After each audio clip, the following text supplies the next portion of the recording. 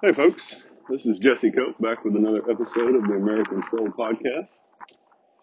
Hope y'all are doing well, wherever y'all are, whatever part of the day y'all are in. Appreciate y'all giving me a little bit of your time. And always, for those of y'all that continue to share the podcast and help it to grow, thank y'all so much. Every time y'all give it to somebody else, it helps spread the word a little bit. I'm going to take one of our little walks today. It is rather windy, though, so hopefully that won't mess things up too bad. Have two puppy dogs. They're kind of looking interested. We'll see if they actually come out. The weather seems to be turning a little bit in this part of the world. Spring grass is trying to fight through, and starting to think about the garden. Got some potatoes in recently, and that's about it. So not a whole lot of progress yet. This is going to be a little bit different. I say that every once in a while. Sometimes I think it is and sometimes not, but this one is going to be a little bit different because this is absolutely, I'm going to throw in a couple quotes that I just stumbled across from our founding fathers, just because muscle memory, basically. But I think it's going to be a bit more of a monologue, folks. So I'm going to go ahead and apologize for that right now. I think we still, a lot of us in the country, have blinders on. You know, when you know something distasteful is coming, whether it's a test when you were in school or a rough conversation that you've got to have with a friend, or maybe the better one would be a conversation when you're dating somebody and you finally decided that it's just not going to work, and you have to have that conversation to let them know that that's not going to work. It's never an enjoyable one, especially if, well, I'll just leave it at that. And I think as a country right now, kind of like our founders with the British, or most of Europe, or I'll say England with Hitler in the 30s. And you could even say the United States with Japan right up until Pearl Harbor. We had this delusional idea that we could deal until the very end with the Japanese. The English, minus Churchill, really almost exclusively had this idea that Hitler could be dealt with realistically. You know, sit down, have a conversation with him, talk to him, deal with him. Our founders, quite a few of them, really pushed reconciliation past the point where they knew it wasn't going to happen. And that's a good trait to a certain extent, folks. I mean, you've got to try to reconcile for as long as you can. But at some point, you do have to acknowledge that that's just not possible anymore. So what's bringing all of this on? As I've talked about this quite a bit. I got one little girl's going to come out while we walk.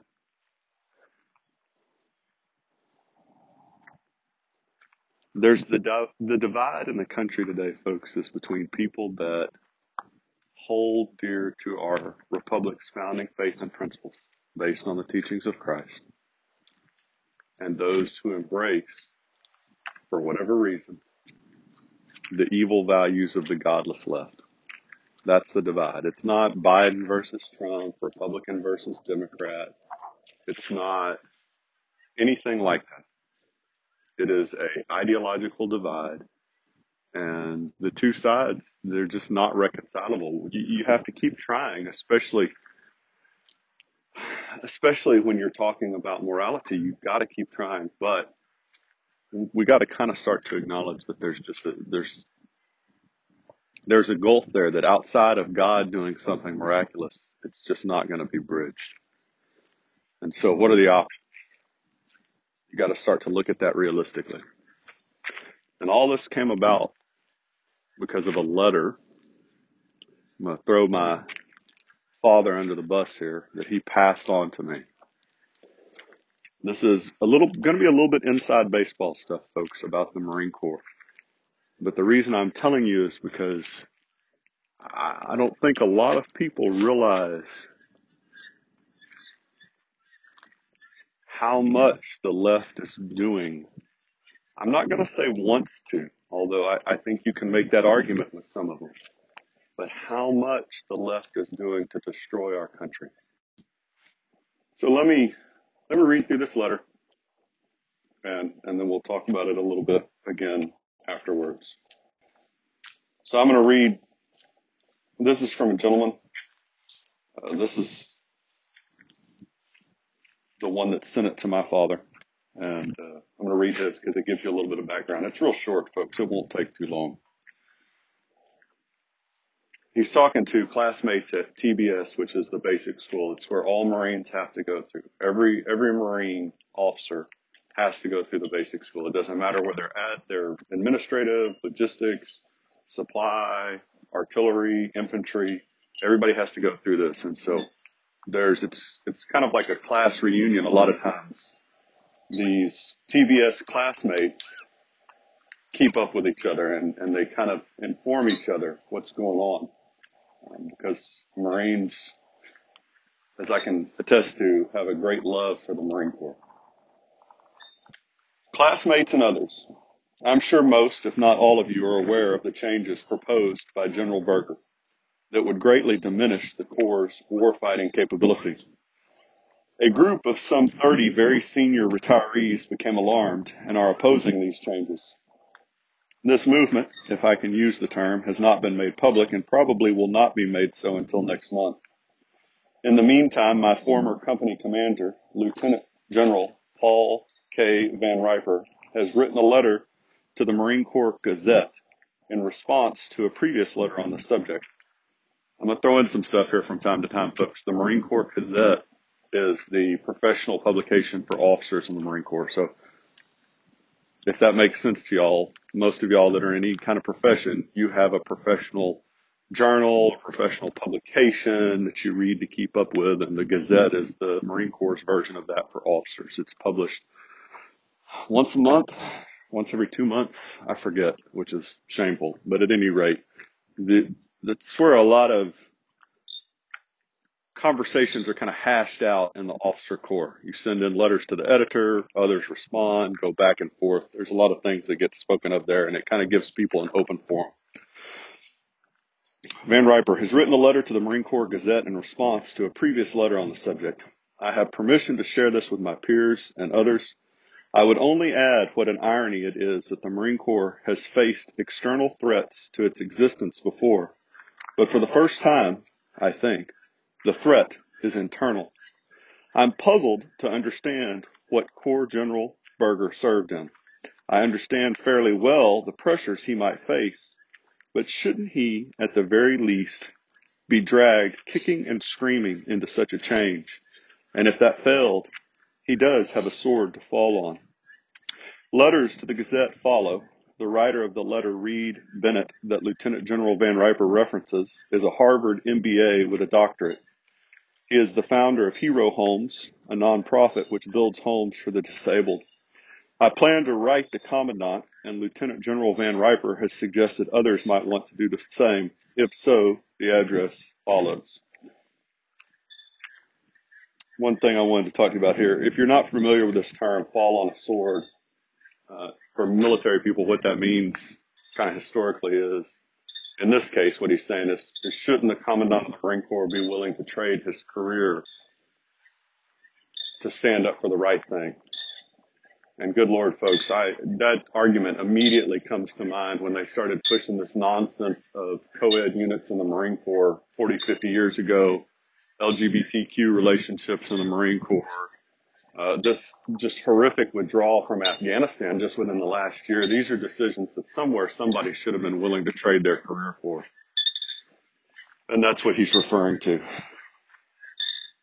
So here's the letter now from Lieutenant General Van Riper, who's retired And I can't remember if I just said this earlier. The way this ties in is my father served under one of the two Van Riper twins in Vietnam. And this letter that he refers to, that Van Riper refers to, is the one written by the Harvard MBA, Bennett, I believe. And if we have time, we might read a little bit of that, but I think this one gets the point across. The letter below speaks volumes to what is wrong with the direction the Commandant of the Marine Corps, General Berger, is taking our Corps. Having studied every publicly available document that the General or his staff has published concerning this new direction, I could also write volumes about the misgiving of every Marine, active and retired, that I know. Let me share just a few of my thoughts. First, Marine Reed M. Bennett's words are on the mark. The Corps will not survive if it is not a combined arms force. In fact, Title 10 of the U.S. Code states unequivocally that the Marine Corps shall be organized, trained, and equipped to provide fleet marine forces of combined arms, together with supporting air components. General Berger's elimination of tanks and reduction of cannon artillery from 21 to 5 batteries make it impossible for infantry battalions to form combined arms. If this were not troubling enough, the General also intends to disband 3 infantry battalions and to reduce the remaining 21 by 1/3, eliminating about 10,000 infantrymen from our Corps. Some would try and argue the case if the Marine Air-Ground Team constitutes combined arms. My response is, though the Marines aviation makes the Corps what it has been for over a century, it and infantry units alone do not create a combined arms team. Note, however, that General Berger also plans to reduce the aviation element by 1/3. And none of these concerns address an equally distressing one, his plan to allow civilians to enter the Corps laterally, which will destroy the very ethos that makes Marines different and the most loyal and cohesive military in the world. In my humble view, General Berger's plans pose an existential threat to the Marine Corps. Paul K. Van Riper, Lieutenant General, U.S. Marine Corps, retired.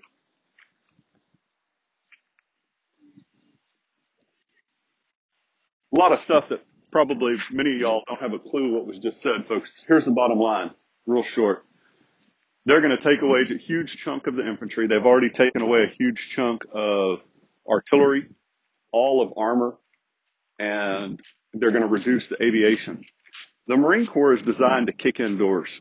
We are not big enough to sustain for years. You can make the argument that we've been used incorrectly quite a bit over the last 20 years.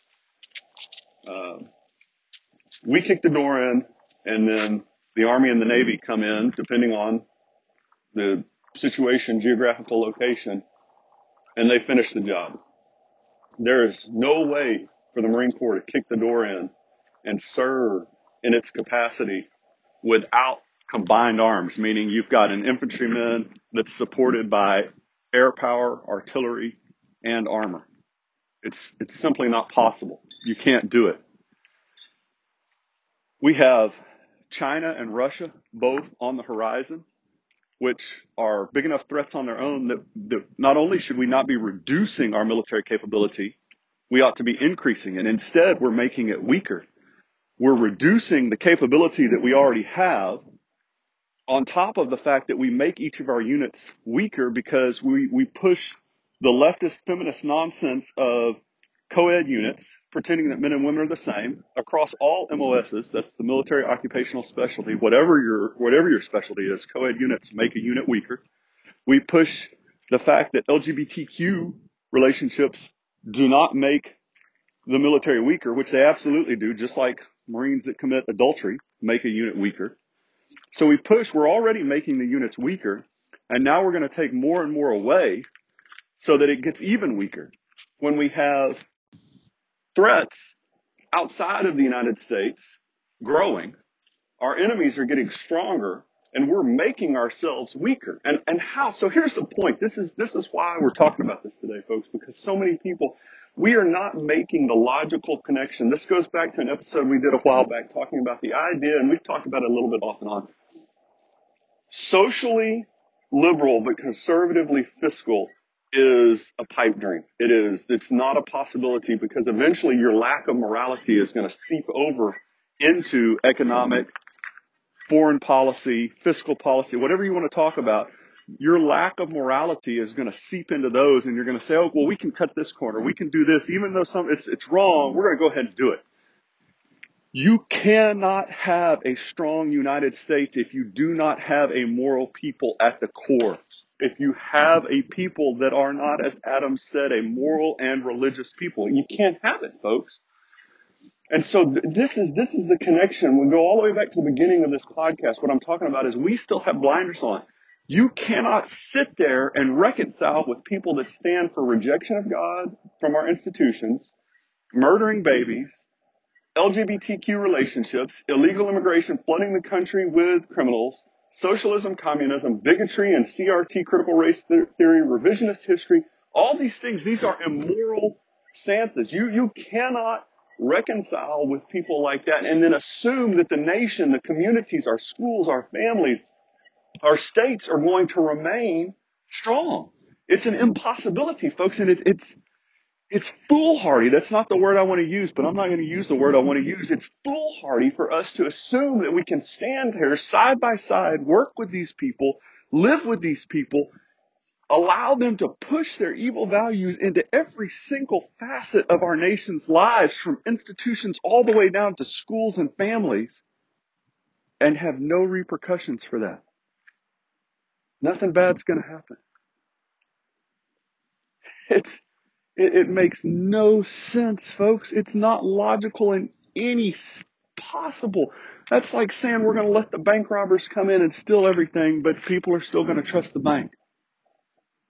That's like saying I'm going to go cheat on my spouse, but I'm not going to have any consequences for that. That's like saying we're going to malnourish our children, but they're still going to grow up strong and healthy. Yeah, these probably aren't the best analogies, folks. It's just off the cuff. It doesn't happen. It's not possible. And so what we're seeing, this letter from this retired Lieutenant General of the Marine Corps, what I'm telling you, folks, is there is a concerted effort to destroy the United States of America. And it's been going on for a long time, and we've been ignoring it. And it's getting kicked up a notch, folks. And they are literally, the left right now is dismantling our military. Right now, today. They've been doing it for a while. Know this. So at least you can't tell somebody you didn't know.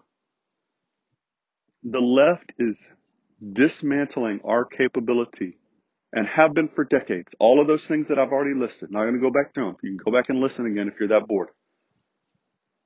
They are dismantling our military and making it impossible for us to face external and, here's the kicker, internal threats. Because every time you have somebody in the military that signs up, they agree to defend the United States of America against all enemies, foreign and domestic. Every time you re-up, you say that oath. Every single time. They are making the military weaker. Not only does that make us less capable of facing external threats, folks, it makes us less able to defend internally against this evil of leftism, socialism, communism, fascism. And there's some people out there that know it. You need to understand this. This is happening. This is not something that might be happening. This is not something that somebody's getting riled up about because they heard a rumor here that it one day might happen. And it really has been happening. This is the frustrating thing, folks. Everybody's upset about the price of gas right now, right? Like the President Biden just magically did that on his own. No, he didn't. You know who did that? The people that put him in the position of power, the people that voted for him. And not even him, folks. It's the people that have been doing this decade after decade for the last almost century, putting people in positions of power, supporting evil ideology. That is who's doing this.